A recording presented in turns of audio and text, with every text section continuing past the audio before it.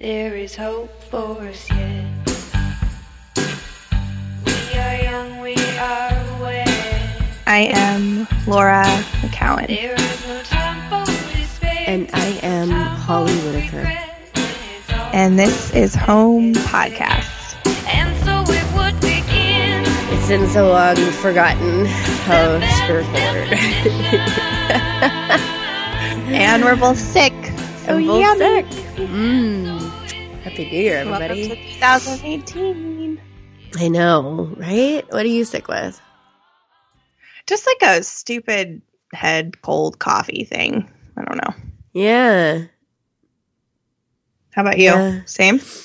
It's kind of chesty, nasally. I don't know. Yeah. I would say But it's mine like feels a more. cold. Oh, I don't know. It feels a little bit more. It's not the flu, but it feels more flu-ish. I have aches and, I don't. Maybe it's a cold. Who the fuck knows what the difference is between the two? I mean, does anybody? Yeah. No, nobody does. No one does. Maybe doctors, but anyway. No. Yeah. I was bound to get sick. I had a sick Right? kid, and the dude I'm kissing regularly has been sick for like a while, and it's happens every time when I'm like, I never get sick. As soon as I say that, You I get sick. So Yeah. I'm never going to say that again. Don't you remember when I was sick almost like every other week for a while? I feel like that was the thing. Yeah. Do you remember when I was on, like, because I was remember a thing. recording. Yeah. Yeah. And I was like, oh, hey. Oh, hey, you're sick again. Mhm. No, I was around, I think this came on because I was around my sister's kids. I think kids are disgusting. Oh, for I sure. think they make me sick. Yeah, usually even if I'm sick, I don't get it, but they are. They are little germ carriers. Yeah. My God. So anyway, yeah, I think it was the children's fault because Megan was sick, but I was only around her for like 6 hours by the time I got sick. So it wasn't enough of an incubation for it to be her fault. Megan's super sick. Can't blame it on Megan. Can't blame it on Megan this time. And now it's so cold here. It's negative single digit something. Oh my God, this cat. Sorry. Did she bite you? Yeah, she's really fucking painful. I'm doing a water bottle. Seriously. That's right. You're gonna get sprayed in your face. All right. Mm-hmm. Yeah, I'm a cat abuser. I mean, That's not cat abuse. But I have a water bottle now, and it's got water in it, and I spray her with it. As long as you don't put Poison vinegar in it. or arsenic. What'd you say? Poisonic? I said poison. I don't know. It's possible. It's totally possible that I said poisonic. I'm gonna Anyway. put poisonic in.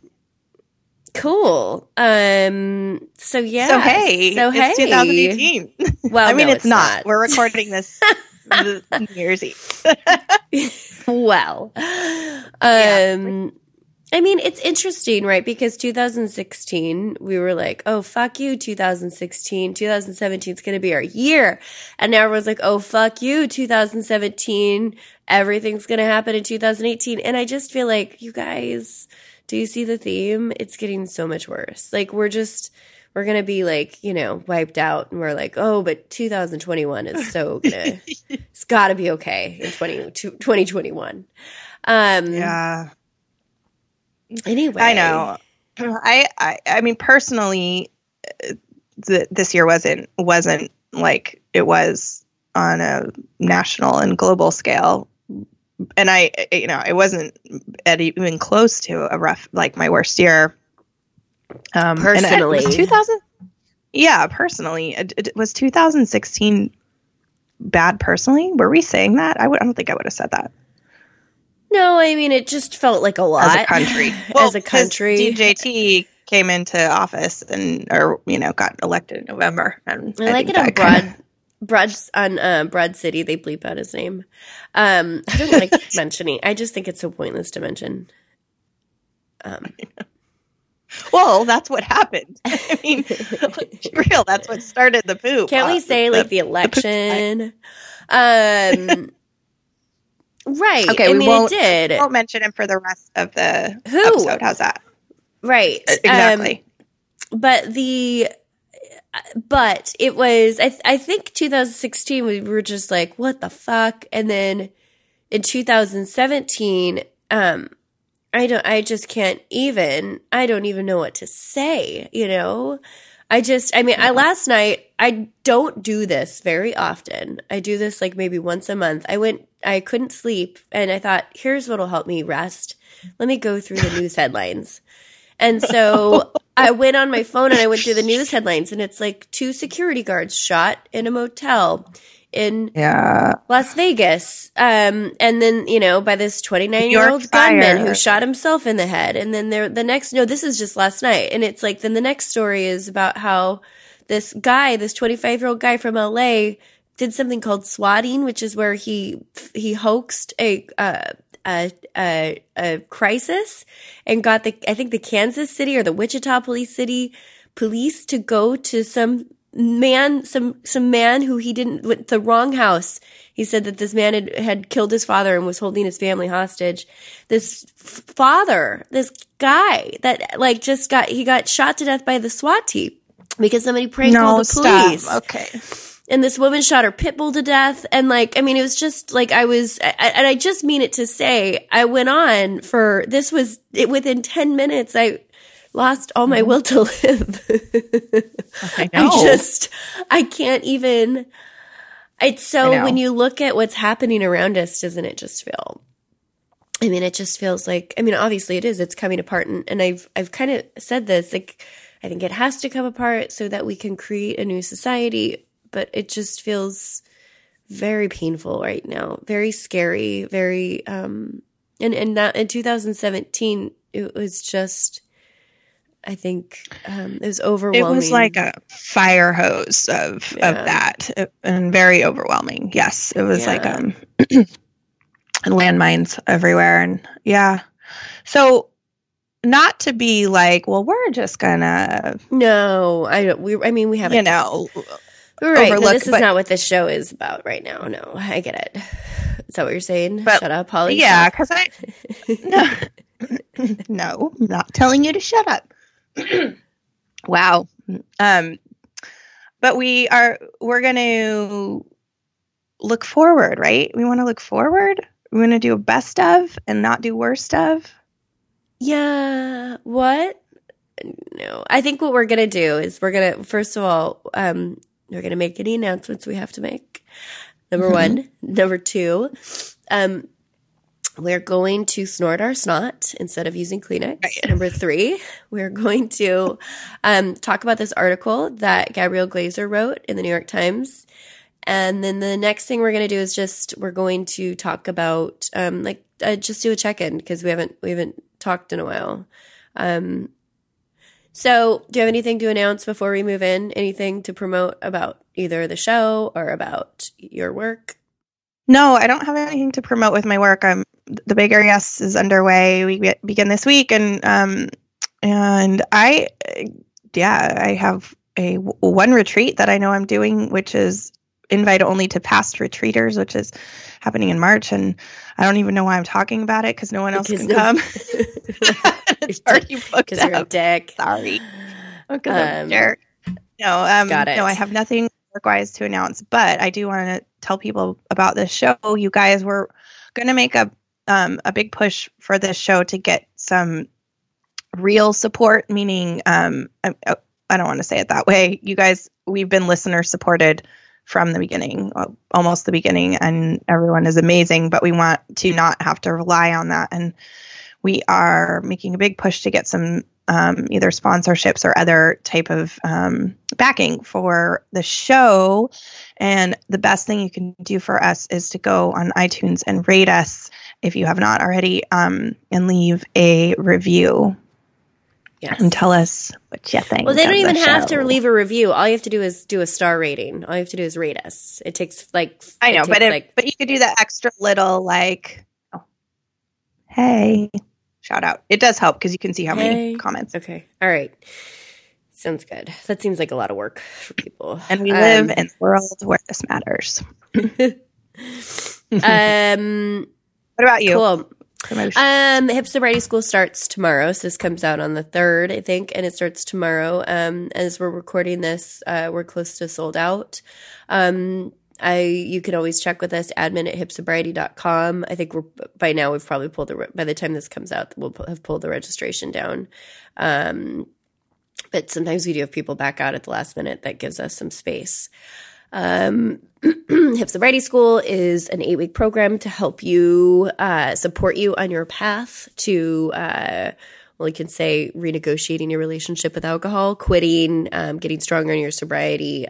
We have people that join us that are still drinking, aren't sure that they want to quit, people that are newly sober, people that have been in recovery for years.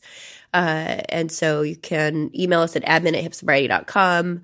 You can get on the wait list for the next school at thehipsobrietyproject.com. Yeah, I think that's all I got. Okay. Love it.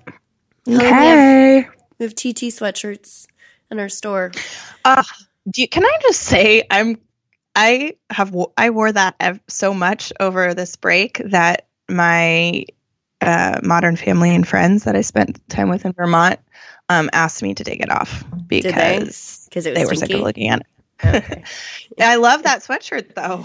It's so comfortable. Yeah.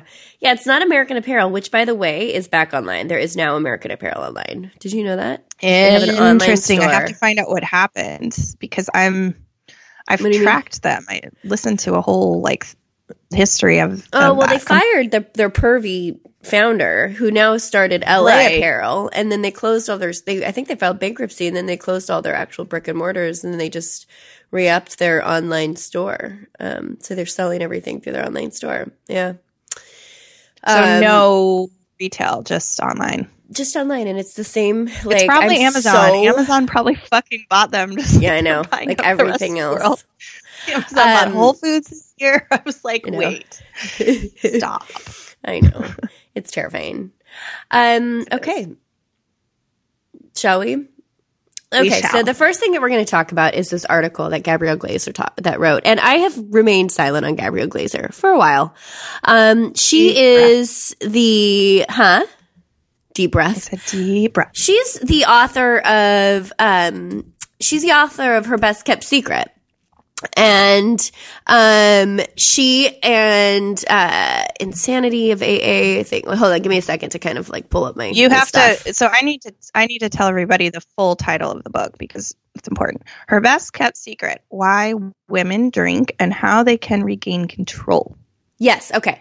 So that's her book. And I read it. It was one of the first books that I read. I actually heard her speak at a conference at Health 2.0. She got up and she was saying women's drinking is out of control. And Health 2.0 is a conference that that I've been involved in. I was a producer at it at a certain point. It's just how do I even say it? It's like it's a showcase of all of the new technology companies in the health tech sector. And she gets up on stage and she talks about her book, and then she says, "I want to tell you about this alarming trend with women and drinking. Please go do something with it." I go up to her backstage and she is drinking a glass of wine. And at the in the events area, and I walk up to her. Around what time is this? Your 2000 this is 2013. I'm newly sober. I walk up to her. This is when I'm rocking the label alcoholic. And I said, "I just wanted to tell you, my name is Holly. I'm an alcoholic." And she grabs my face and says, No, you're not, sweetheart. And then grabs my face. And I was it's not I don't want to make this I want to be really clear on this because I have spoken with her many times and I do know her. I can't imagine you, someone grabbing your face. That's all. And telling you you're not an alcoholic. I know it was, but I don't want to make this I want to talk about her work and not, her. And so she grabbed my face and she said, "No, you're not." And she started asking me about my ancestry and, asking me if I was of, something European descent. And I said, "What?" And I said, No, I really can't drink. And that was my first introduction to her. And we went back and forth. We kept talking. I sent her a couple of my articles and, And then she wrote this piece called The Irrationality of Alcoholics Anonymous. And this is when I'm still forming how to talk about my experience in AA. And let's be really clear here. This is somebody that has not struggled with alcohol addiction. Okay. This is a woman who is talking about alcohol addiction, who has not struggled with alcohol addiction.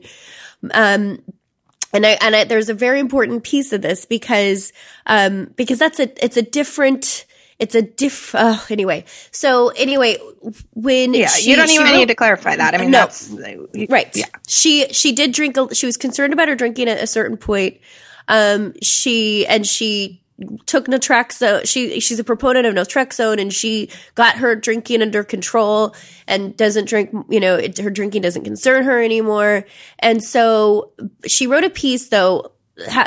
She's someone that hasn't struggled with addiction, and she wrote a piece called The Irrationality of Alcoholics Anonymous. So meaning she's somebody that hasn't had to use Alcoholics Anonymous or had that be one of her choices. And she wrote a piece that was on an attack. It was an attack piece. A scathing attack piece on AA. And this was like, as what I'm forming, just to kind of get the background here. When I read that, I was like, this is what I never want to say. Like, this is not a position that's helpful. And also I think it went into talking about how ridiculous things like equine therapy are and all these other treatments. And she's a big, like, from what I've boiled down, and I don't want to speak on her behalf, but from what I've gotten from it, she's a huge proponent of taking naltrexone. So she thinks naltrexone is great, and she thinks that certain interventions are great, and she thinks like foofy stuff is bullshit. And I do agree. Right. There's a lot of fluff and a lot of excess in rehab. They charge a lot for certain things, but I do think that, like, I also obviously believe in holistic recovery, and I think you have to, a psychic is part of my recovery plan. So anyway, check back to, so that there was that piece on it that everybody sent to me, and I was like, I have nothing to say, and I'm not sharing this piece. It's not helpful. And it's not written by somebody who's had to use AA, which is such a huge thing. And then yesterday I got this article, America, Can We Talk About Your Drinking? And in it, she's talking about how we are drinking too much, and she put stats in there. And then she ends it with this interesting story about a woman woman named Jane. Okay. So she says, let me just read this part. I've been inspired by stories of people I've met who've overcome drinking problems. One of my favorites is Jane, a Virginia businesswoman who found her drinking spiraling out of control after her company went under in 2009. She used a harm reduction suggestion. And by the way, Andrew Tatarsky, the man she references in this, is a harm reduction psychotherapist. So she is in anyways, I'll get to the punchline.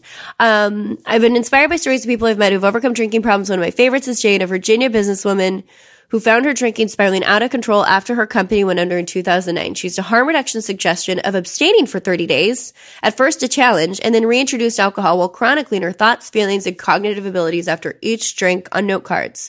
She recognized a stark pattern. She felt happy and lucid after her first and second drinks, but sloppy and maudlin after her third and fourth. Maudlin, what the fuck is, sorry. She taped the note cards on her refrigerator and kept them up for a year as a reminder of how bad she felt after that third drink. Years on, she still thinks about those notes, especially during these stressful times. More often than not, she switches to water. Happiness, she said, doesn't come in a bottle. And so what she's basically saying here is, that's the end of the article. That's the end of the article. So her favorite story about a woman that's overcome a drinking problem is not a woman that doesn't drink. It's a woman that's managed to keep alcohol in her lives, which is basically she talks about how we're drinking too much, how AA is bullshit, and how her success stories are people that have managed to moderate successfully. So guess what kind of notes I got yesterday? Notes from people that were newly sober for a year, who are asking, who hear this kind of shit and then wonder, what's wrong with me? Why can't maybe I could reintroduce alcohol and try and moderate it. Maybe my success story, like Jan, is that I can, Jane, is that I can work my ass off and spend all this time to try and keep alcohol in my life. Like, that is the fucking cure-all, is that we get to drink a point. So it's so fucking ridiculous. And it's also it's like me walking around. Honestly, I know I'm so choked up. I'm so pissed, but it would be like me, like, walking around and talking about motherhood. right? Like, I don't talk about motherhood because I'm not a fucking mother, all right?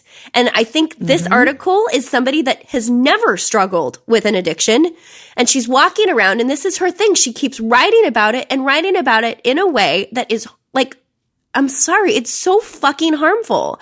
And I know that we should be able to make up our minds. Like, I can't, we can't control the shit that goes out there. We just can't. Like, you cannot control how other people react to, like, you know, it's the same idea as saying that we're responsible for how people interpret, you know, AA and the 12 steps, or that we're responsible for, it's just like when that guy said, Laura, you know, when he gave you shit for talking about how there is nothing wrong with you, and how he said, Laura, when you tell people there's nothing wrong with you, then you're giving them the ability to, you know, to say that they can maybe drink. And it's just like the same idea. Like, she's not responsible for other people drinking. We're responsible for it, right? Like, when we read stuff like this, it's up to us to interpret it. But I do have to say, if any of you have read this article, please take it with a grain of salt, and remember that this is a woman that is fighting to keep alcohol in her life, and who has not struggled with it, who's not driven drunk with her kids in her car, who has not woken up in the morning and drank, who's not almost lost her life because of it, who didn't have to fucking go to an AA meeting because she had no other choice, right? Like, this is a woman who is a journalist who investigated women and drinking, who has never actually had to suffer the consequences of what it means to go down the rabbit hole of fucking alcohol addiction. And so take it with a grain of salt when you read that her idea of a success story is somebody that can keep alcohol in her life, because that is what she has done. It's a reflection of her own success story. Well said. Yeah, I mean, it was the same thing. Someone sent it to me too. Like, someone found it, and then a couple of people. Oh, I'm sorry. I'm scrolling Twitter, which I should know better to do about the article. So, yeah, I mean, I would just echo what you said. I think the hardest thing is that this is someone who is writing for the New York Times. I would be very curious to see if the New York Times would publish a piece saying, you know, a rebuttal against this type of thing. She's gotten a lot of press by taking this stance, right? Where she became a New York Times bestselling author by doing it because of the reasons you said. I mean, I would have heard something like this and felt the exact way that I would have thought, oh my God, yeah, and you just need to try harder.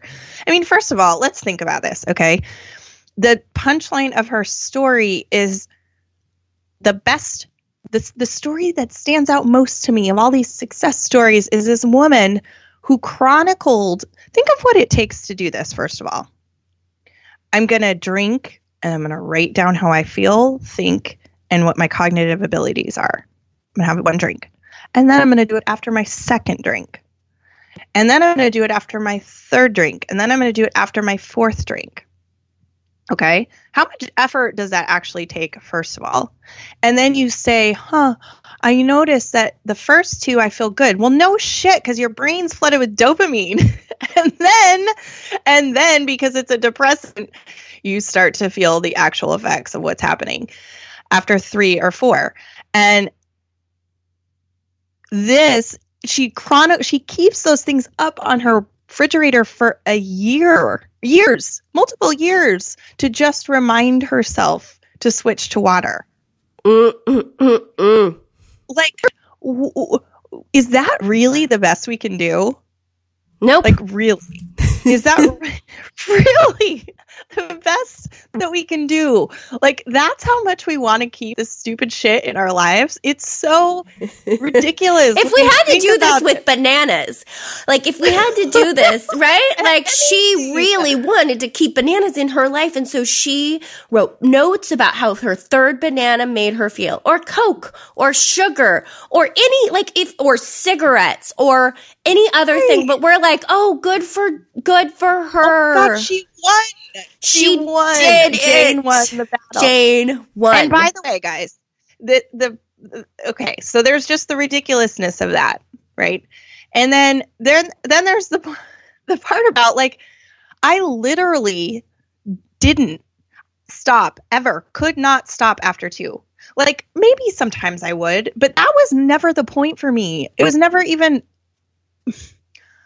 it so fucking misses the point of, like you said, what it's like to be someone who struggles with alcohol addiction. But I would have tried to keep the dream alive for who knows how long.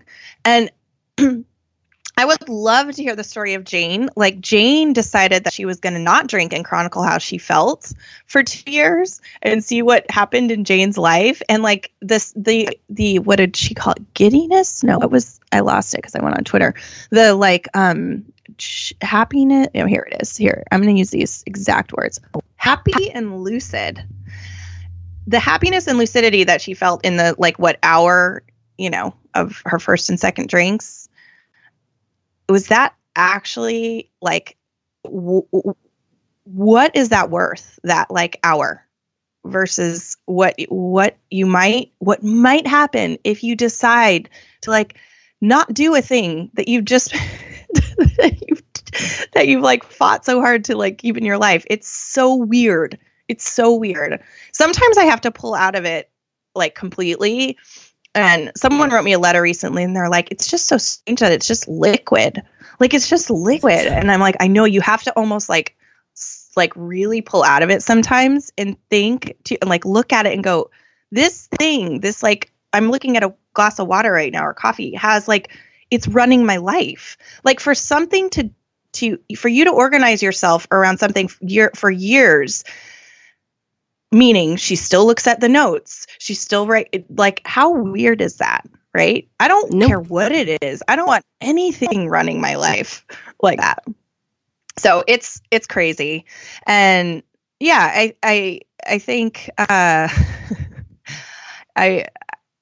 was going to share it and say something about it. And then I was like, I don't really want to do that, but I might still or actually, you know what I might do? I might write the New York Times and just see if they would bite, because if you look at the comments on it, it's really funny.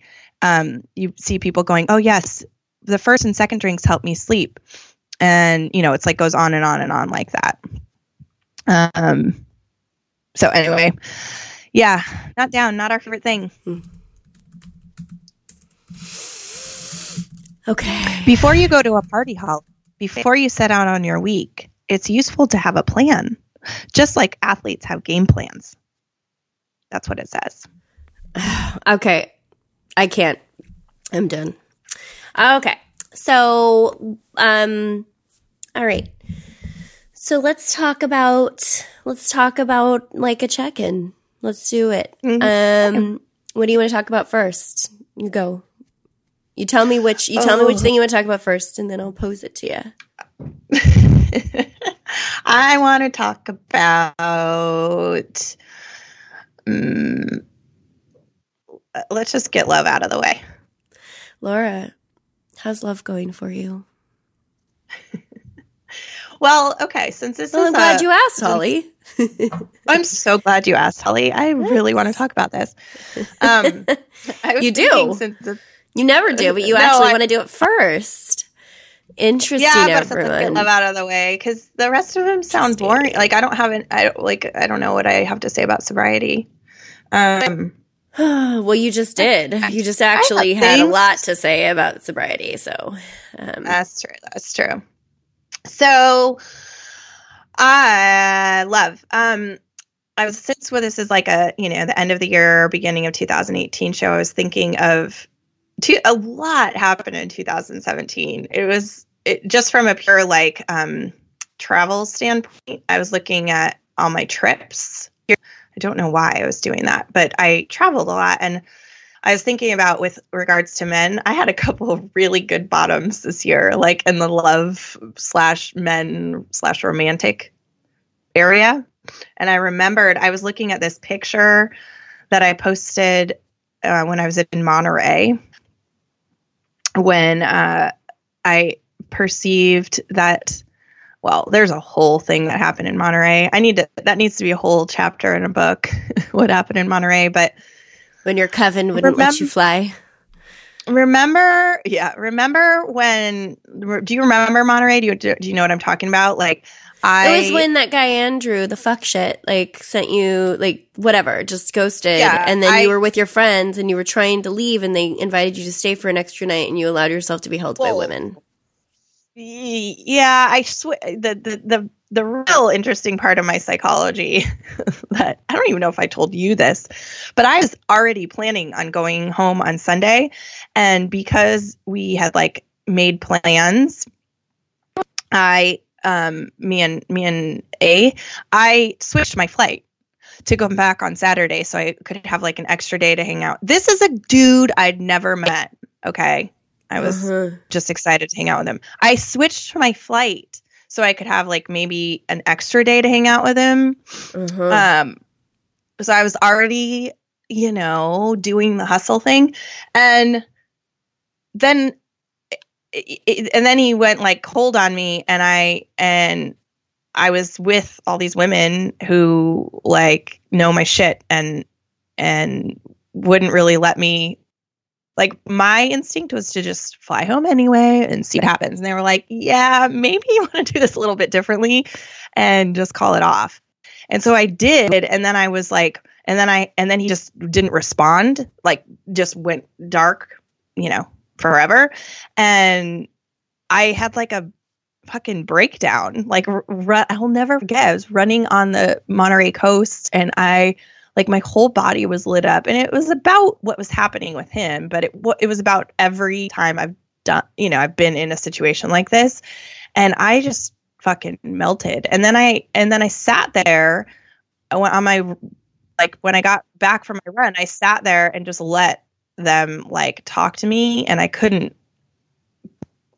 I didn't leave the room or like go take a nap or go get back on Bumble or do something, I just let myself sit there, and the whole and I never, like, I didn't hear from him for like weeks and weeks, and it was just like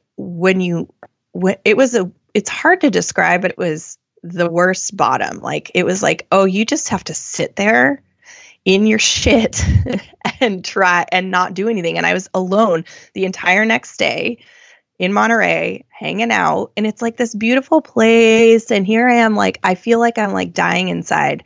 It was just such a stark, like, oh, you're like, this is like the way that you torture yourself. Like, this is the way that you will take yourself down, and you have been taking yourself down over and over again.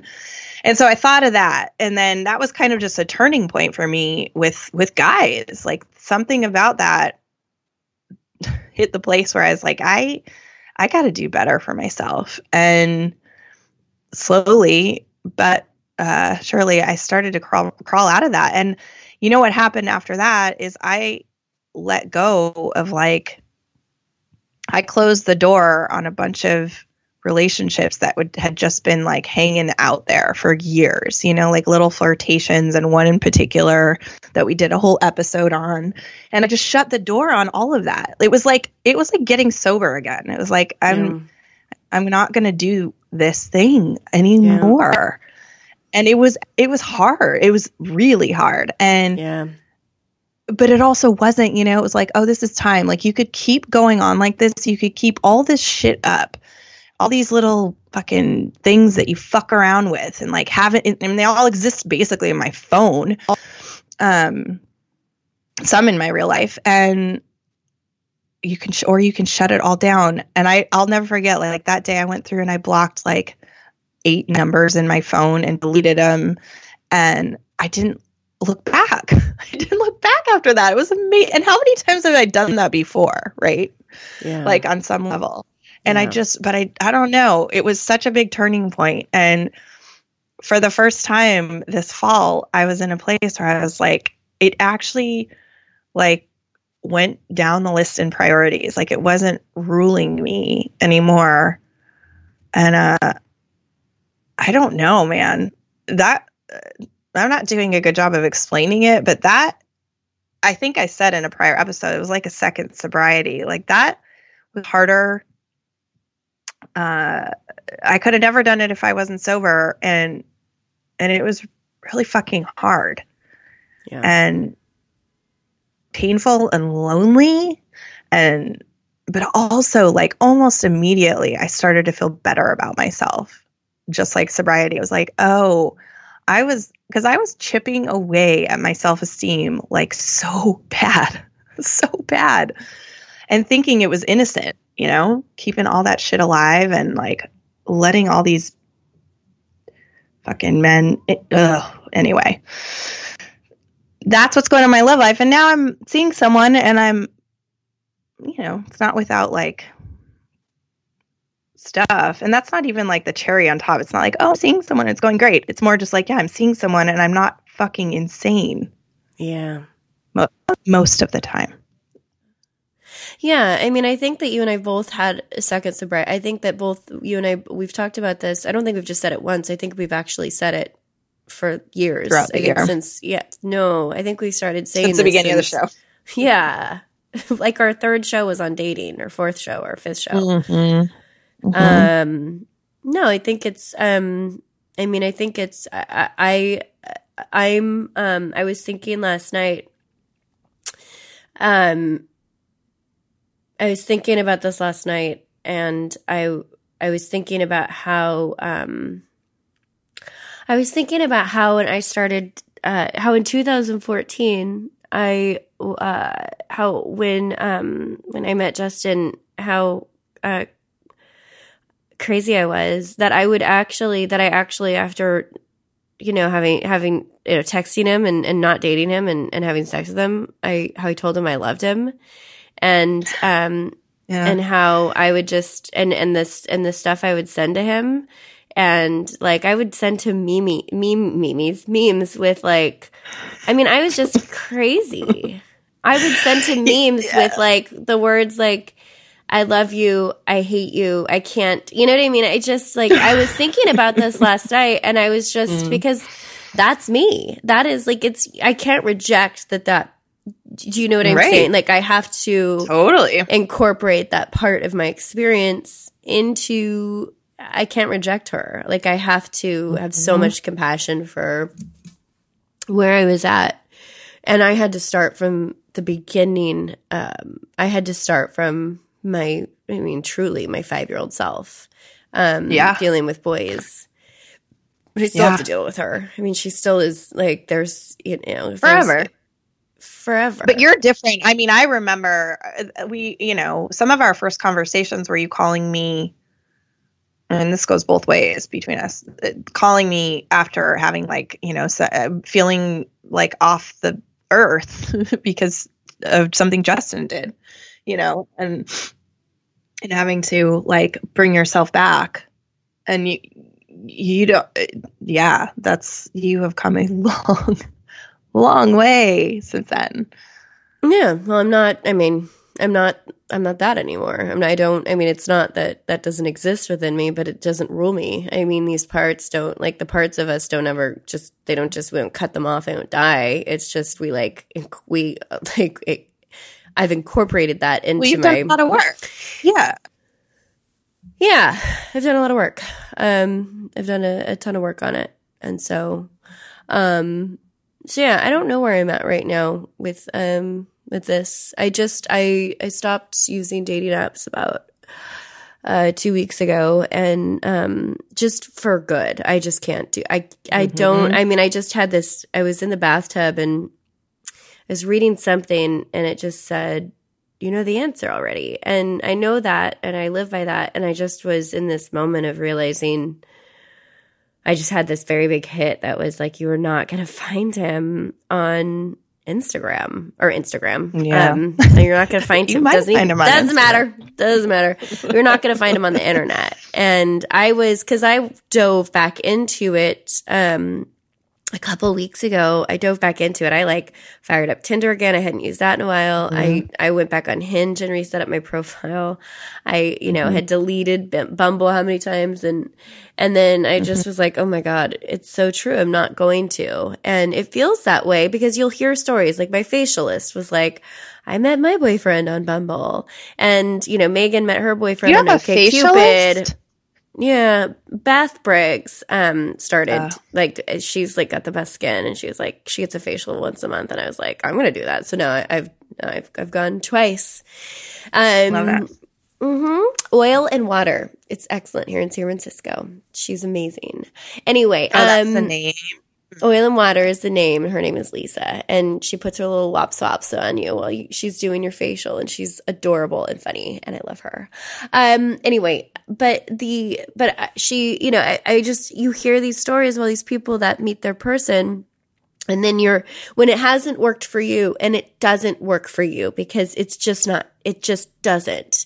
And it gamifies love to me. And I just Totally was sitting there. I said, I can't do this. And I deleted them all. And then the next day, the guy, I'm not kidding. Like the next day I went out to coffee with this interesting man. Then the guy that makes my coffee asked me out, got my number. And then this other guy that I had dated, we had an exchange, and somebody I'm interested in, he's asked me if we wanted to hang out in the new year, and I'm not kidding. Within it was within the next day, I had like 3 connections from real life that, regardless of whether or not they pan out or not, it was just a huge confirmation. Yeah, that it's just energy. For me, I mean, that's all energy. It's real. You can say that, like it's all energy, but that doesn't. It's the craziest part of me. It's the oldest wound. It's the hardest part for me to. I hate the whole "it's all energy" piece, because that makes it feel like. Because then I start to tell myself, well, I'm putting the wrong energy out, and there's something wrong with me because I should be able to attract him. And anyway, it just puts all this shit on it. No, that's not how I mean it. I mean it like your energy wasn't going into Bumble. Like, I believe that. Like, it's like when I shut down all the shit on my phone, like I talked myself into thinking that didn't matter, like I could just leave all these things open and like it doesn't matter. And I think it matters. I think you have to signal your intention, that you like close off stuff that's not working, or that isn't it's not where it doesn't, it's like having all these little leaks, I feel like. Everywhere, I agree, but I also like 4 years ago threw away all my ex-boyfriend's stuff, and that, and it's still like I'm just, all I'm saying is that I think that, yes, I agree. And also when you are, for me, it's been a really long time for me, and I've done all of that shit. And then when you start to say, like, I don't know, what I'm saying is that even just saying it's the energy of it, of like doing all these actions, I agree. I think that like that does shift things, but also then it starts to be like, well, if I've done all of this, then why am I still single? If I've done all of this, I mean, that was what I wrote that piece about, like being alone, and just saying, like, you start to say, like, there's something just fucking wrong with you. If you've done all the energetic moves, like deleted them out of your phone and stopped talking to all the ex-boyfriends and thrown away all of their stuff and delete all your dating apps and, repeat mantras, like, I mean, oh my God. I guess what I'm saying is I'm so sick of like, blaming it on my energy, my shitty energy of the stupid things that I'm doing. And that's just, it's my stuff. I'm tired. Like, I'm so fucking tired of this. I'm so fucking tired of this. I just am. And that shitty energy is, I'm sure, repelling men. And, and then you get into this whole thing of feeling like I'm doing something wrong and I shouldn't feel the way that I feel, and yada, yada, yada. So anyway. Yeah. No, I mean, I get it's that. The same. No, I know. It's just like, it's, how do I say this? It is, it wasn't like, how do I say this and not become a complete cunt for saying it?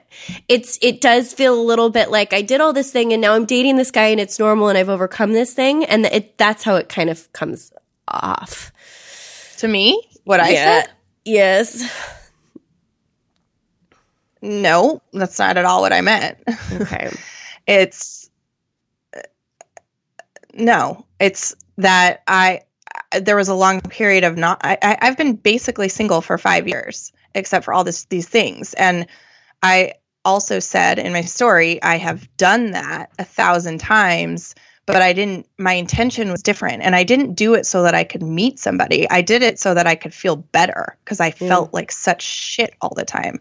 Yeah. I didn't meet it so I could like I mean, I don't even fucking believe in this is the other side of it. I don't even believe in love stories. Like, I'm such a fucking hater when it comes to this stuff. I don't even know that that's where I don't believe in it. Like, I truly, I'm such a dick when it comes to love stories. I'm like, I look at people and I'm like, yeah, just wait. You're going to be unhappy. I mean, I have like such a gross attitude about it. Like, everyone's going to be miserable.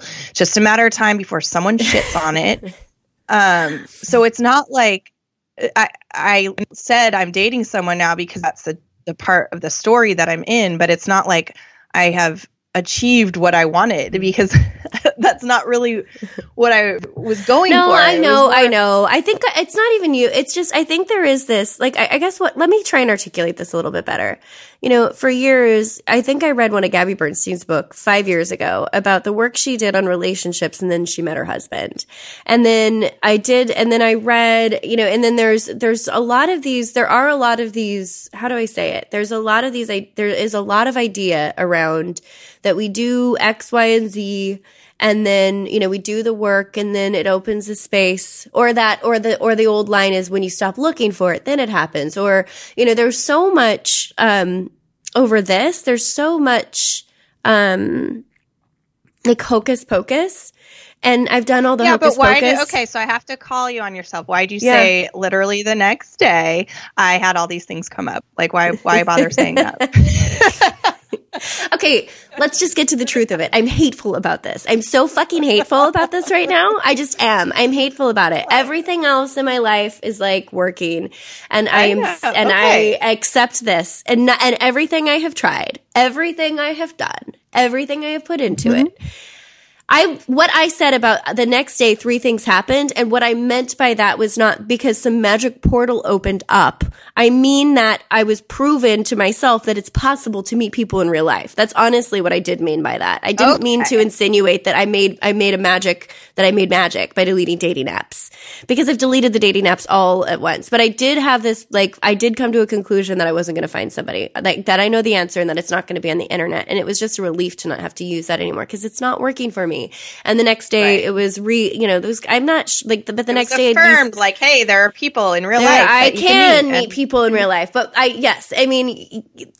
But at the same point, like, I'm so over it, Laura. Like, I'm so over talking about it. I'm so over talking about it and doing all the things for it. And I've spent, I don't know how much money on therapy and coaching, and how much time, you know, on this one thing. And I just, I guess what I'm saying is, when you said it's energy, it just set it off in me. And I'm like, I'm so sick of thinking that it's my shitty, fucked up energy. And that if I just delete because I did that after you told me to delete all the men on my phone, I was like, she's right. And then I went through and I deleted all the men on my phone. And guess what? That was May. That was in May, you know? And so it's just like, there are some of us, and I do think for me, it's just not the time. It's just not, it's not for whatever fucking reason. It's just not the time.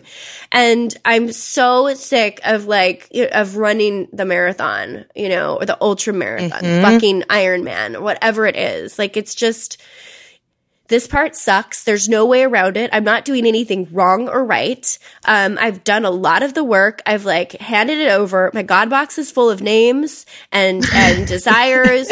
I don't, you know, I've been fucking Justin again, and I'm not crazy about it. And I'm not you know, I don't know. I don't know how else to say it. I'm actually I don't think there's one more thing that I can do. I just don't think there's one more thing. There's not. I can do. Yeah, and I have tried it. I totally get it. It's just funny because we always see, you know, me saying I'm oversimplifying the story by saying You I deleted it all. oversimplified the story. It did not, but it is the story. And then it was more like for me, what the point of it was like there's like the time okay, let me go, because this is worth it to talk about. It is. Like when you finally take the monkey off your back versus trying to manipulate the monkey, like for me, I'm talking about my experience. Like, but you didn't just take the monkey. You didn't just stop. Like, I think the thing that I'm having, it wasn't like after what happened in Monterey, that guy that came in for a night in Boston happened. No, so you know what I mean? Know. Like, it wasn't like, okay. Oh my God. Will you let me tell my story? Yes. But all I'm saying is please don't become the person that says this magical thing happened in May and then and then you met him, like that. Please don't do that. That's what I'm saying. Let's make a pact to never do that. Okay. All right. Please proceed. I'm not saying that. I'm sorry. I'm an asshole. I told you. As much shit. What? I told you. I'm being an asshole about this. Please, I'm going to shut the fuck up. Please take the floor.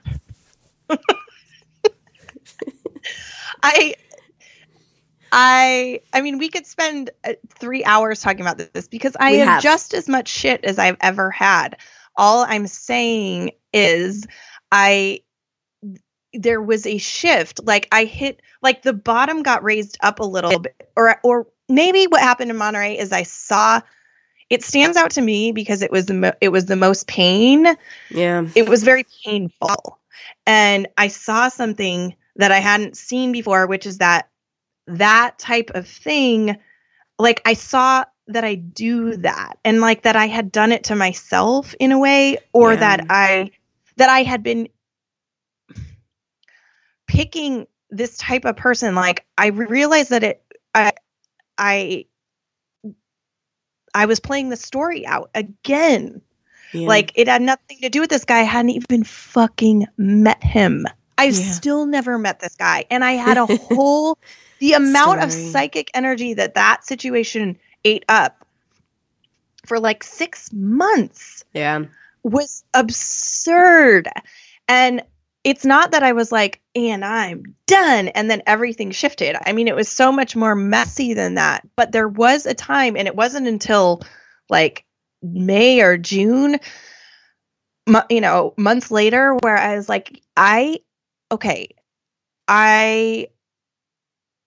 am going to not do like one of these things anymore. Speaking specifically about the J, I'm not going to do that. And then I'm not going to do that. And I'm not going to do that. And it's not that everything got fixed. It's just like, oh, I am changing a little bit. Mm-hmm. I'm changing just a little bit by degrees. It's like I look at Monterey because I see that as a shift, as like a turning point. A sea change, yeah. Yeah, but really all this stuff happens. I'm still dealing with all of it. I'm just dealing with it with a person, and I don't know. I also like, we're in different situations, overall. Like I don't know. I can't tell. I think we're just both like, I'm like a little bit, I'm not hateful about it right now. And and it's not because I have someone in my life. It's more Are you like, sure though? But that does, I mean, like, please concede a little bit that it does change things when you have, like, it does change things when you have someone in your life, like a stable presence. Like you're having sex on the regular, you're going on dates, like you're going to dinner. Like that does change the hatefulness around it. Like that just does. And there's nothing wrong with that. No, and my shit is thinking that being in relationship is like a lesser state than being single. I mean, that is what I've thought my entire life. Like that somehow, like if I have this weirdness about being happy about being in a relationship or being okay with the part of me that wants that and accepting that and not feeling like it's like the weird, it's because of my mom. I've always seen like being in love and being in a relationship is like this kind of lame state. Like, it's the easier thing to do. And yeah, and so for me, I don't know. It's complicated. I think so my complicated. My point is that my shit has just changed. Yes, it is so much different to have someone to be like dating. You said it, you're ready to work on your stuff with someone in a relationship. That's and it right. does feel different. It does feel different. Working on your, like this was a thing, like all of my lessons have come on my own. I haven't had the opportunity to work on my stuff with another person in a really long time. I'm working with stuff on my own. And there's just like, there's also the part that is, I don't know, these will be the hardest years of my life. And there's the part that's just tired of doing all the hard things without even just having a person besides you to bounce that off of, or just to eat, like, just the other night I was sitting down and there was something had happened, and I just went and I like sat in my window seat, and I just like had this moment. I just like, if it just even 5 minutes of like having somebody just like, to talk to hold and to talk to, that can just witness. I know. And it's just, I find it to be very, I find it, and it makes, and it's not without complexity and pride. There's so much pride around the fact that I've been able to do this on my own outside of a relationship. And there's the sense I can make of doing it with that, of the sense of having to commit all of my energy to this and not having the energy to share. There's all of this, like, it's nothing that anybody could write me right now listening to this. Nothing, any of you, all of your thoughts are not unique, because I've had all the thoughts. There's no unique approach to this or lens that I haven't applied to this. I understand, like, Mary and I were at breakfast the other morning, Mary Vance and I, and Mary goes, well, I mean, it's kind of, she's like, I feel like you just are supposed to be giving birth to this thing, and it's kind of obvious why you don't have a relationship. And I said, yeah. I go, I think that all the time. And she laughed and she's like, oh, I thought that I just came up with that. And, I mean, no, she did. And we laughed, but it's just, there's no unique angle or lens on this. I've thought it all. I've experienced it all. It is the 31st of December. I have worked every day except for Christmas and the day after Christmas. I just, I've never been more busy in my life. I'm doing really hard things. And also it just isn't like I'm human, and it's like, I don't want, I'm just going to say it.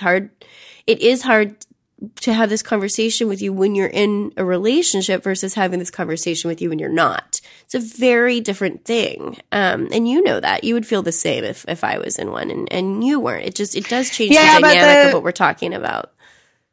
I get it, but you can't, like, the thing is, I know what it's like also to be in a relationship and a marriage where it is. Where what? It is.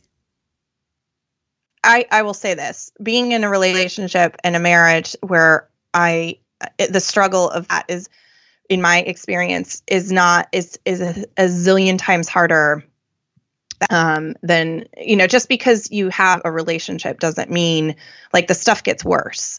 In a lot of cases, your shit gets worse. It doesn't get better because you have someone to, like, that's there, and it's not an of course.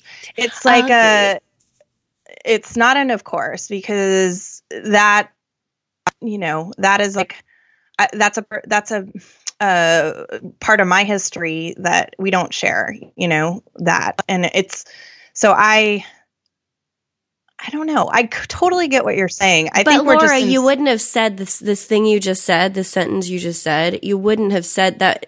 That wouldn't have been on top of mind, a month ago. You wouldn't have said that a month ago because you weren't looking at it from the. Okay, that's the truth though about my experience. Well, whatever. We're going in circles.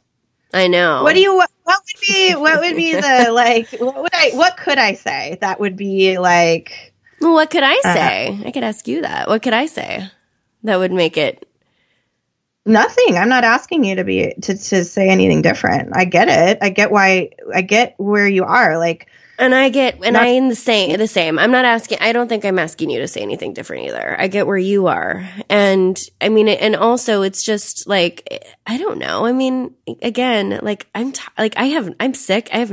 You're sick. My skin is so thin right now. I'm so tired right now. And I'm just, that's it. Like, it's just, if we were having this conversation on a different day, it would, I know something else to say. Right. But I'm feisty and I'm not and I'm just super bummed right now. That's all. Right? Yeah. Yeah. It has nothing to do with you. I know. And I do acknowledge that it's really annoying when someone is in a relationship to hear, any of it. Like I do get that for sure. Oh, it is what it is. It's the thing, it is the thing. It's the thing. It's the thing that I will work, have worked the hardest on. And I think you could say that too. Mm-hmm. For sure. But I have a cat. So do I. The year we both got cats. You know what's funny about our cats too? When people have commented on this, they look like us. Like our cats look like us. Yeah, well, I thought your cat is a very obvious choice. Like your cat is a very. So is yours. Yeah.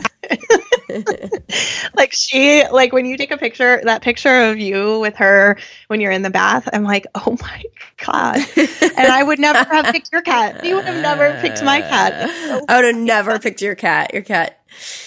That's not my cat. Yeah. Yeah. Anyway. Oh my God. How tired of us talking. All right. Do you want to move to the next stuff? Can we burn this? Do we have to post this? Do people hate us? Are they quitting home in 2018? I think no, I mean, it's just like, it's so funny because I'm sitting here and I'm like, God, fuck, I just can't put this out. Like, I can't share this part.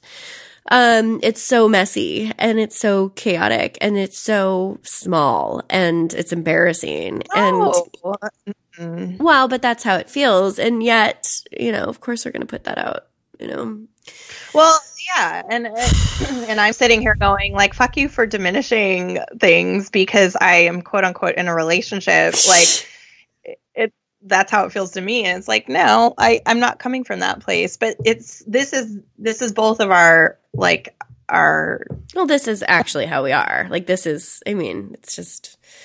It's how we are. No, I mean, like what we're talking about is like.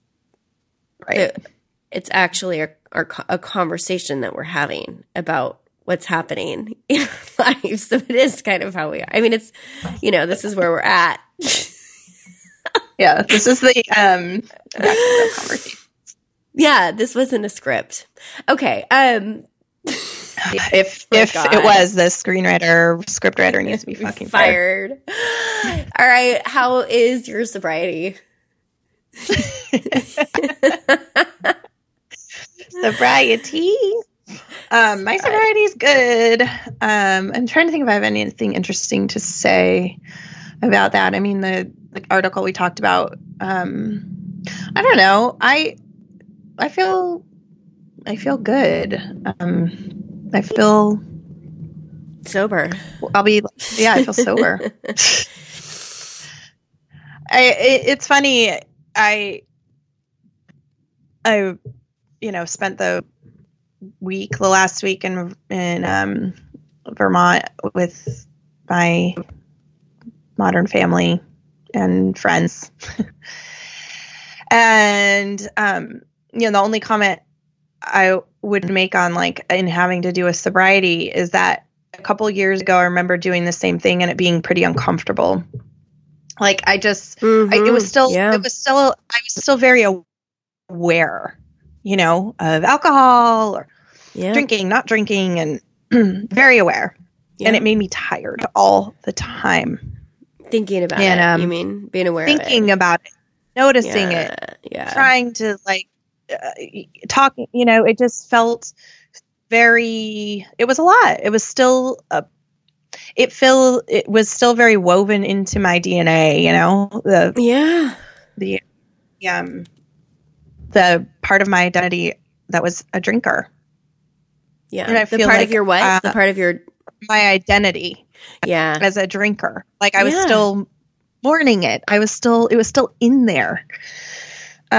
Consciously and unconsciously. And now it's not. It's really not. Like it's not that I'm beyond it. I never think about it or whatever, but I kind of don't think about it. Well, you have a new normal. Like it's just like we are conditioned to think about alcohol as much as we do. And this is so important. I think it's such an important point because it actually is possible as time goes on to have for it to be normal that it's just not part of your existence. It's not a thing. It's just like when you see, I don't notice cans of Cokes at parties or, like it's just because it's not a thing.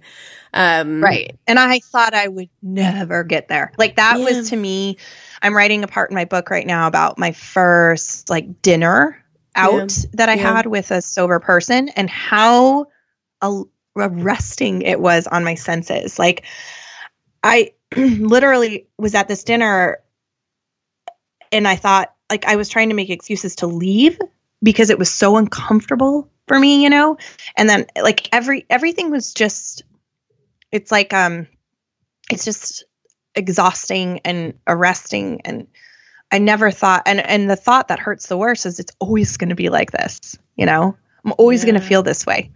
And, I guess I just really I realized that it doesn't feel that way because, I was riding home from the weekend last night or the week. And I'm not super close with the guy I was riding with. It was like everyone else was staying up there and I was coming back, here at home for this weekend. And so I rode home and we were talking about like, what are you doing for New Year's Eve? And he was like, are you going to go out? I'm like, no, I don't know. I'm not much of not much of it. He goes, well, you don't drink. I'm like, yeah, there's that, but I don't really stay up past midnight, like ever. and it was like, I wouldn't have said it's because I don't drink, it was more like, oh yeah, that's true. And like, he knows that and like, he thinks about that. And it shifts, it really changes. And I want to share that because a lot of the emails I've received recently are, does this get better? Does it get easier? And I actually answered one on my blog like a week ago, last week. Just like it just does get different. It does. It gets better. It changes dramatically. Which isn't to say that there aren't times that it doesn't suck and there aren't times that it hurts or that you miss it or, and I don't feel that way about alcohol so much as I do about pot, and it's just like, but it is also just this, it's a passing thing. It's not it's a bump, if it happens. And it's also, right. And it's like, you recognize it and you can look at it. It doesn't carry that weight. I mean, when I was writing about that night out, like a first dinner out, it's so hard to even write about because it's just like this scramble in your brain. Like your body's freaking out because your muscle memory has everything to do with like, I mean, in this place I went, I'd never gone to dinner without drinking from like the time I was in college until then, like 15 years later, save for, when I was pregnant, like never. Yeah. And I think it's so clear to me that, like our bodies carry these memories and our everything. It was just like so hardwired in my brain and it made me feel desperate and crazy and sad and pissed off. And I don't feel that way. I don't feel like anything's missing now. So that's different. And that even last year, I would say I would still feel those, it's feels like it's, there's a stark difference in year 3 where it's just not even in my consideration set. Yep. So how's your sobriety? It's going great. I don't know. I mean, it's almost 5 years. I don't have much to say about it. I think it's You want to talk about when you went to the dentist? Oh yeah, I do. Yeah, I do want to talk about that. Thanks for prompting that. Yeah, I did laughing gas I did. My dentist provided laughing gas. And it was really terrifying. I have really, really bad teeth problems, and I had 4 hours worth of drilling and replace whatever. I had like 2 crowns and 2 cavities, and that was just one section of my mouth. I actually have to have that done 3 more times. Basically, my mouth is falling apart. Anyway. Long story short, I usually have panic attacks about needles in my mouth because I'm afraid it's awful. Well, I also am afraid they're going to hit a nerve and I'm going to have a paralyzed face forever. I've read stories. God. I know I have crazy. We all have our things. That is one of my things. And also usually also even when they do numb it out, I usually can feel it because bulimic for years. I just have a lot of exposed nerves. And anyway, so she offered me nitrous. They'd offered it before and I had refused it. And then I took it. I took the nitrous oxide, and it was interesting because I was terrifying to do it. And I asked them 100 times, like if it would, like how the effects on it and whatever. So I did it, and it was amazing. I have not been high in a really long time. And it's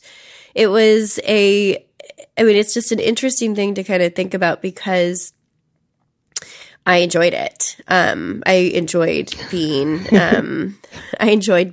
on the drugs.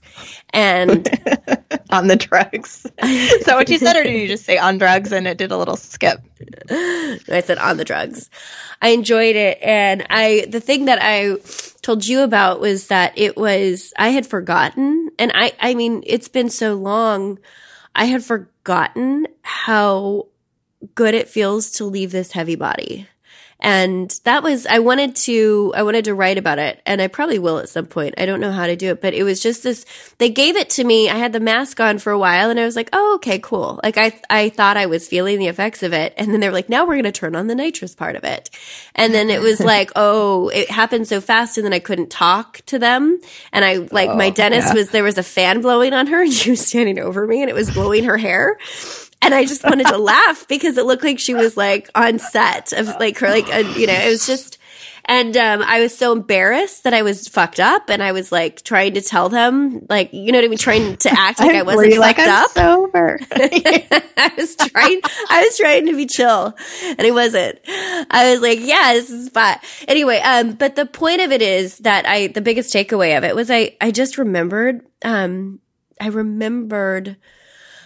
how heavy it is to be awake, and how heavy it is to have this body, and how heavy it is for my soul to be within this body.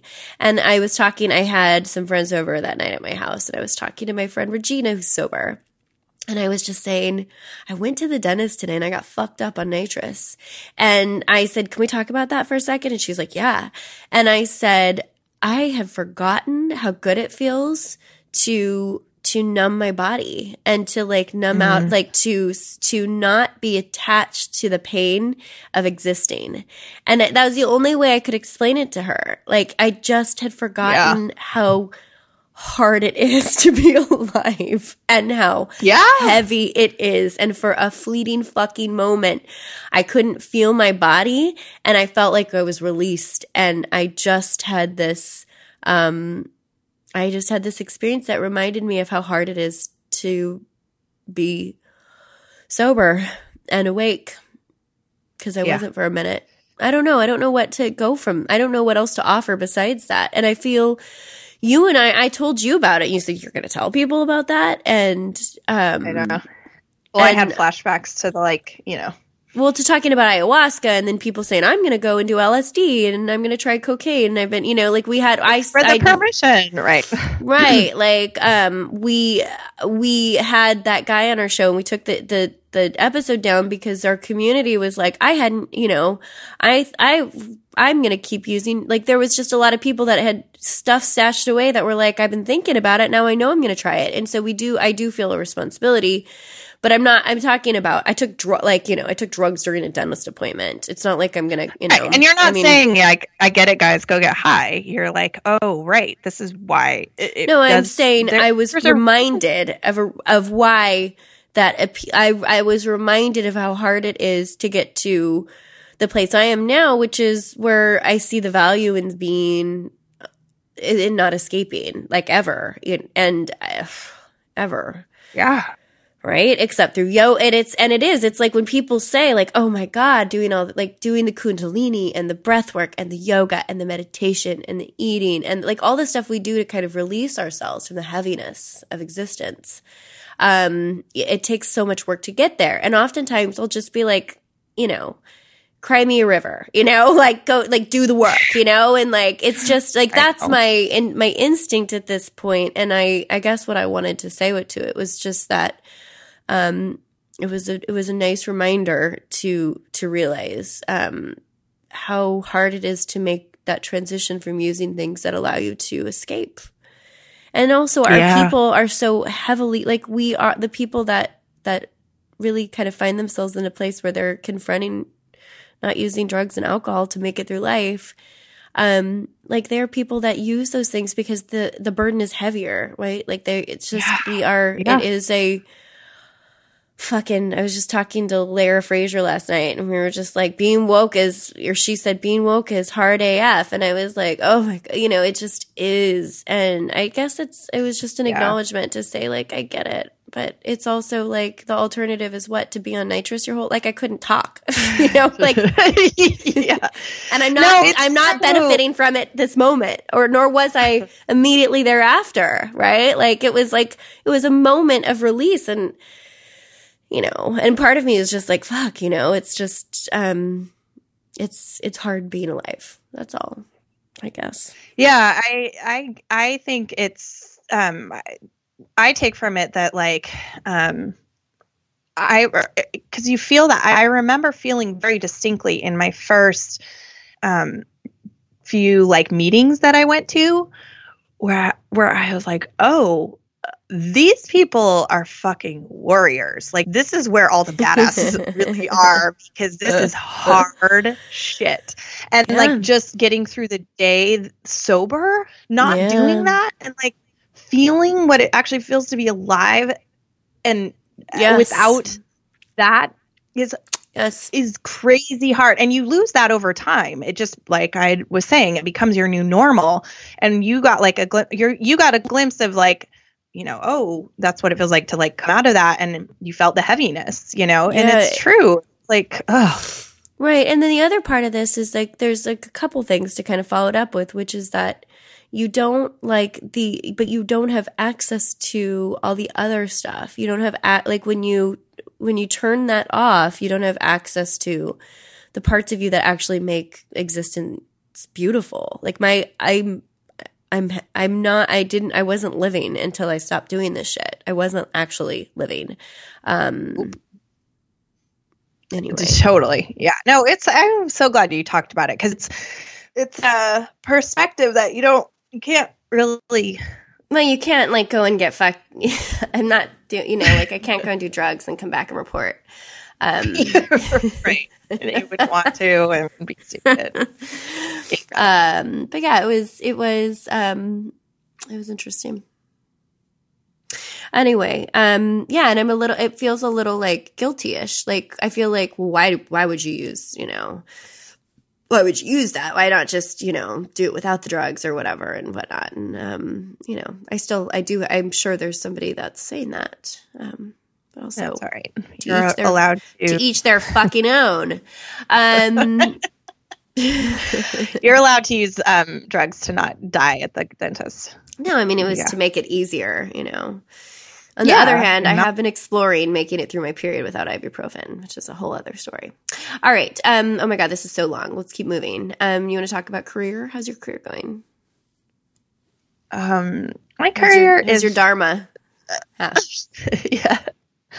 I mean, my work is great. I'm like the luckiest person ever, and it's not without struggle. This book I texted you the other night, like my kill you. book might kill me, but Yeah. that's all right. You know, it's a good way to die.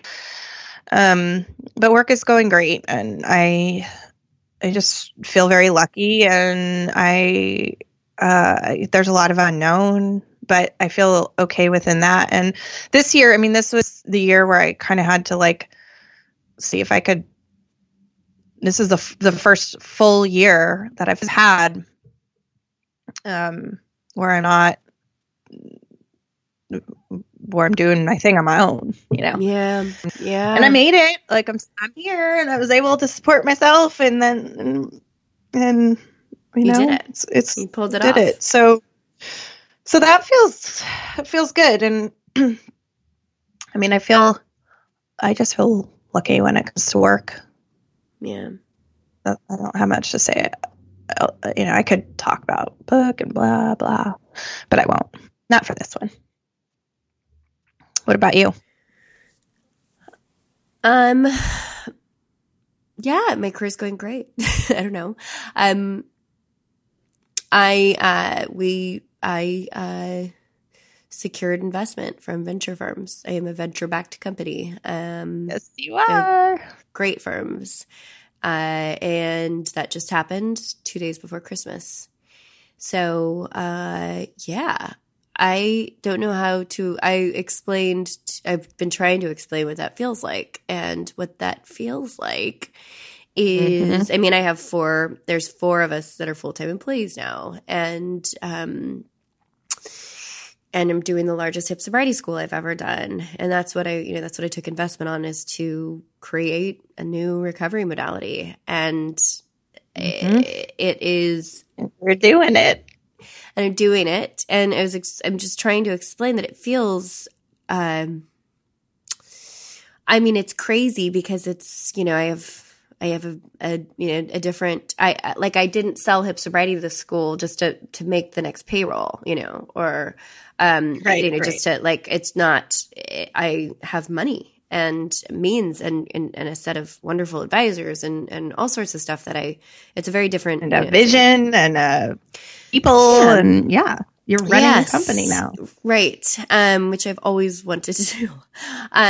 But at the same point, it's just, for me, it was, and this is, I do want to say, like, this is the part that, I feel most fortunate about, is that it just felt like the next step, and it didn't change any way of it. It will change how we operate, obviously, but it didn't change, it didn't change my focus or, you know, it's just, okay. It was the natural evolution of this. Right. And it was just basically like when Facebook went public, they posted around the office, they had these signs up that said, keep your head down and keep shipping, or just keep shipping. And that's it. Like, it's just, okay, great. We have means, let's keep shipping and keep doing this work. And so it's, but it's just a very different existence. And it's also one, again, that is met with, and it was so hard. It was the hardest thing that I've ever done.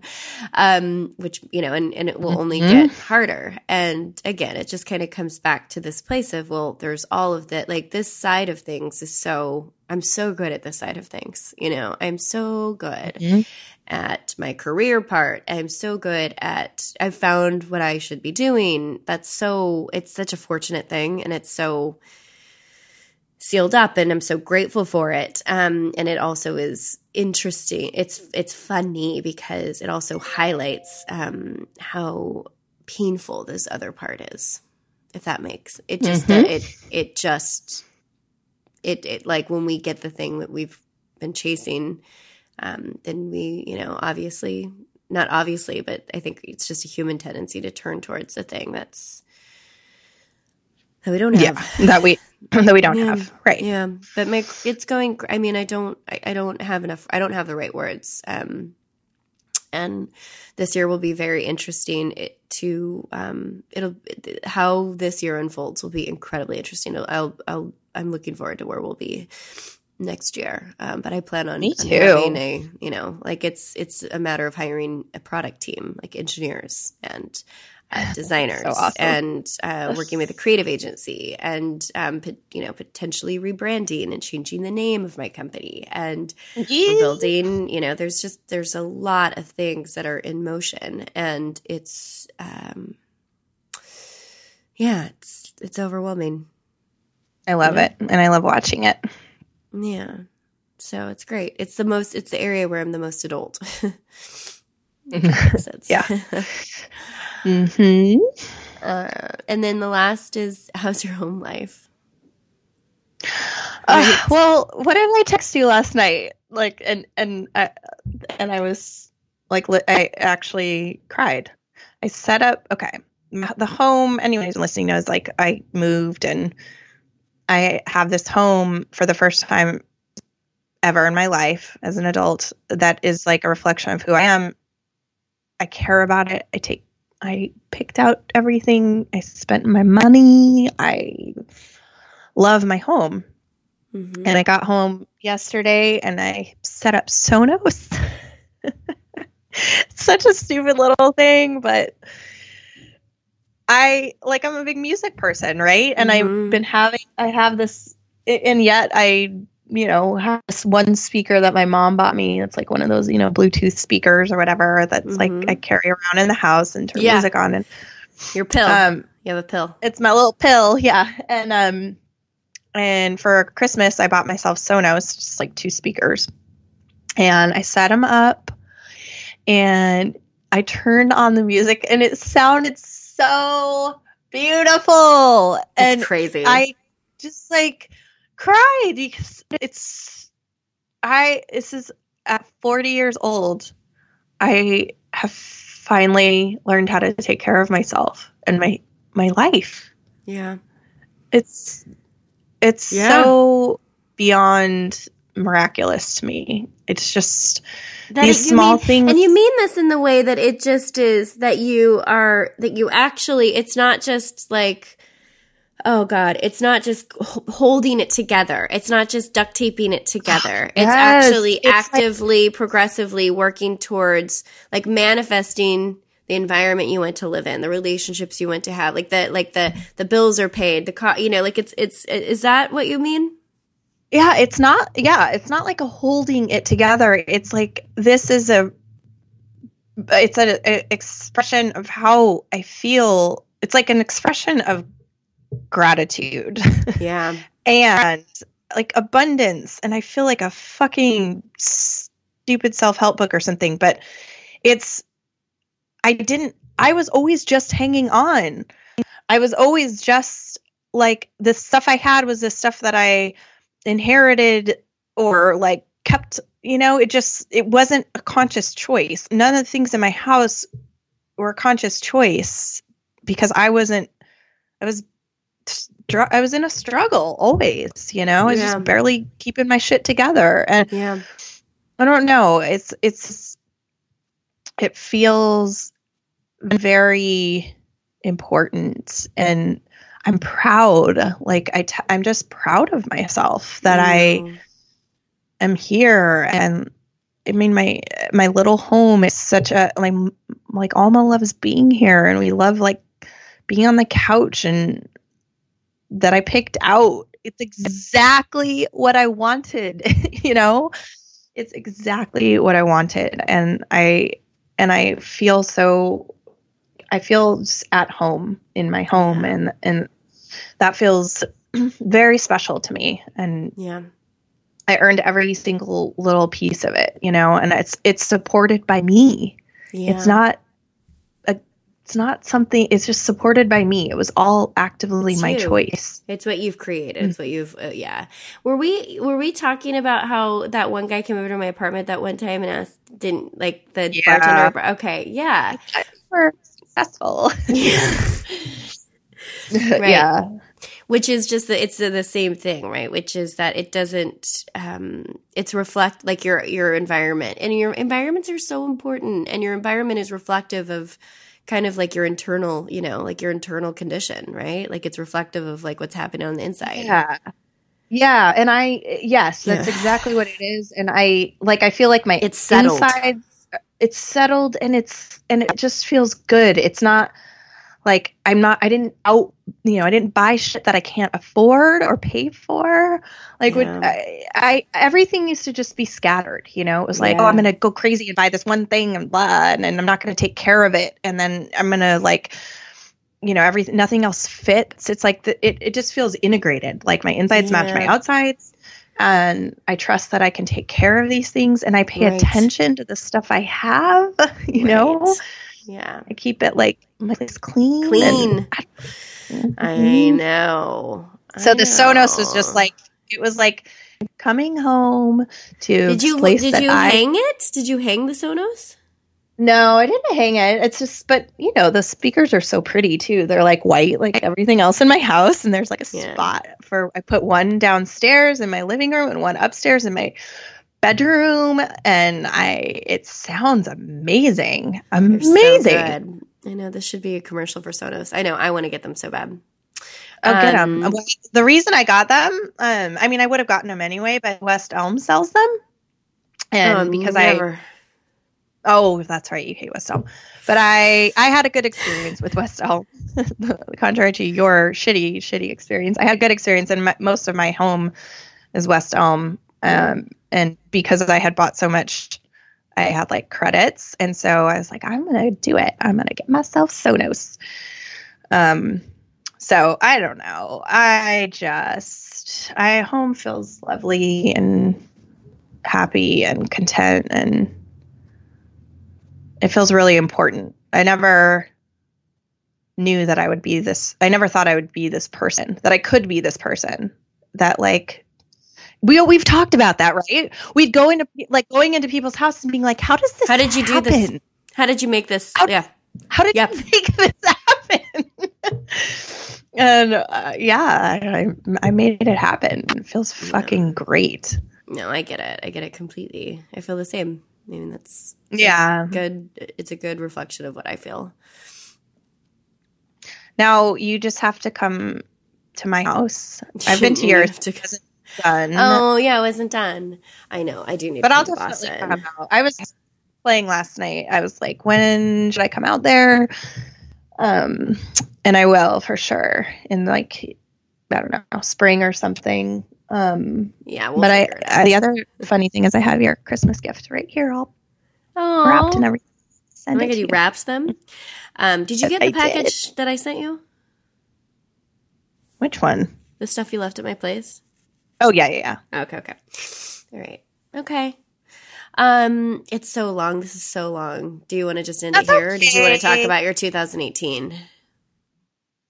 Well, okay. What's one thing? Just name one thing that you're like hoping for, looking forward to, focusing on for 2018. Whatever. It can be like whatever.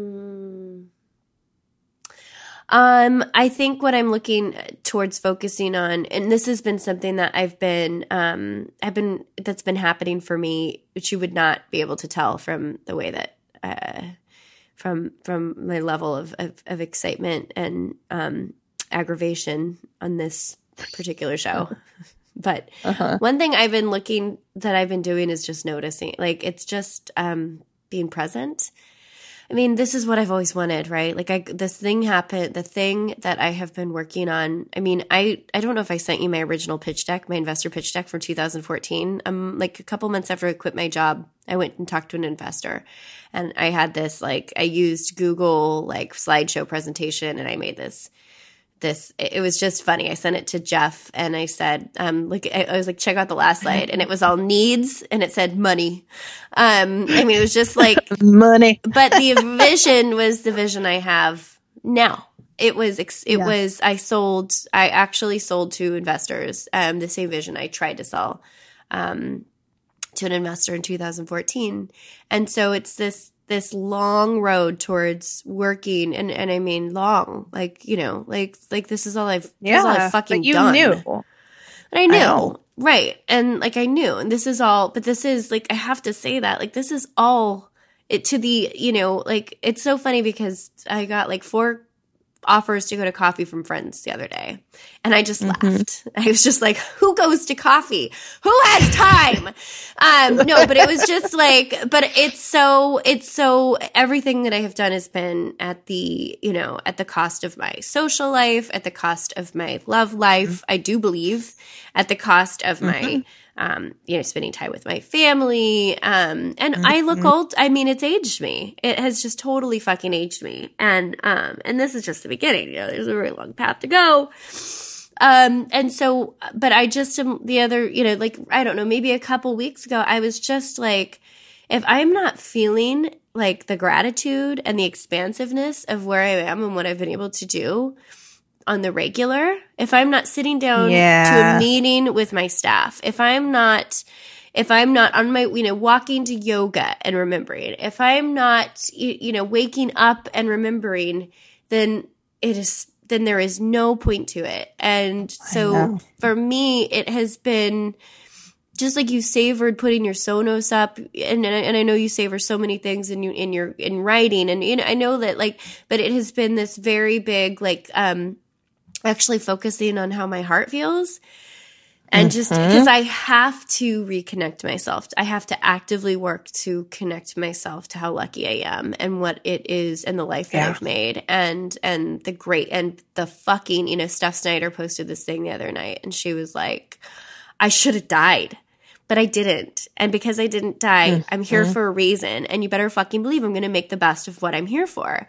And I should have died, and I didn't die. And for whatever reason, I was granted this ability to continue on in this earth, in this body, this very heavy, burdened body, to do this thing. And I'm going to do it. But it is so pointless if I'm not infusing, if I'm not remembering how lucky I am and how fun it is, and that at any point in time I can actually connect. So you know, for this year, I mean, obviously I want a partner. You know, obviously I want more of a social life.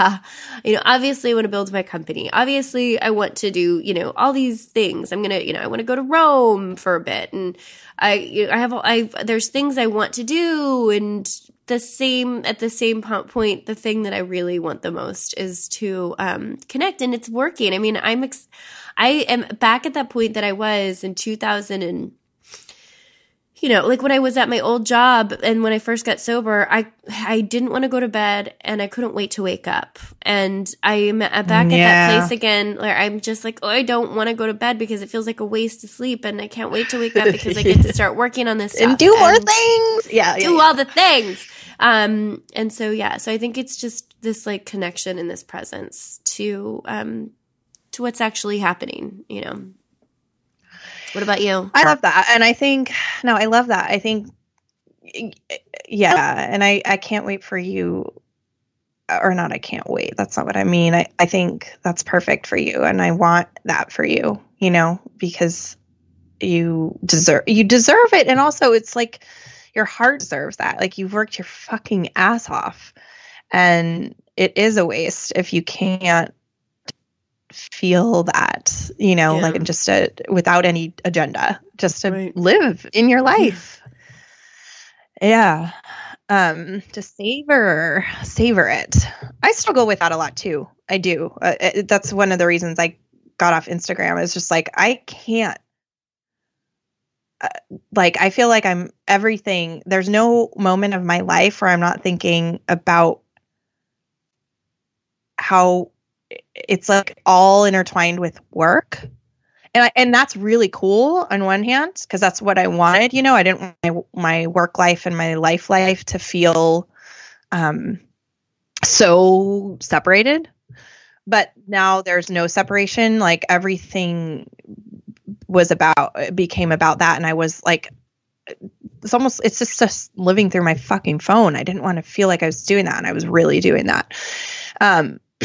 So that's one small but big way I was like, I'm going to check out of that for a while. And I said it was going to be till 2018, like till the new year, till tomorrow, but I might extend it for a while. What about me? So I just, this year I want to, I think of a word every year. Like I know a lot of people do, but I really like that notion. And for 2016 it was build. For 2017, I had to think about what it was because I don't think I stayed super attached to it, but I remembered it was faith, which was apropos. And this year it's going to be devotion. And for me, it's about like, I'm going to finish this book, and put it out into the world in, whatever way, whether that means like it's going to be sold or it's going to be just complete and I start the next thing. I don't know. No, it'll be sold. I'll sell my book. And, of course you will. Yeah. Yeah. And devotion, like to the, I want to keep remembering and what is really important to me, and be in my life more. It's very similar to what you said, like focusing on, it's good when I go up to Vermont, because I am really pulled out of the online world and into the world in a lot of ways, just focusing on what I'm making the kids for breakfast and what should we do for dinner tonight and what, playing card games, and it slows things down a lot. And I really want more of that, like a lot more of that time spent in the physical world, and focusing on what this next evolution of my work looks like, and really just focusing on the writing. I mean, I keep coming back around to that, and I've definitely learned how much not writing goes into writing this year, and how easy it is to divert myself off of that path, and that I really don't want to. That's really where I want, like you're doing the thing that you have been working towards and focusing on, and I'm doing the same.